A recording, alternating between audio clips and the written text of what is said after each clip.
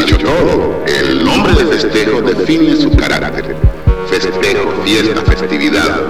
Su letra siempre festiva y trata asuntos festivos y sobre todo irónicos. En cuanto a su función folclórica, pues es canción danzaria, eminentemente limeña.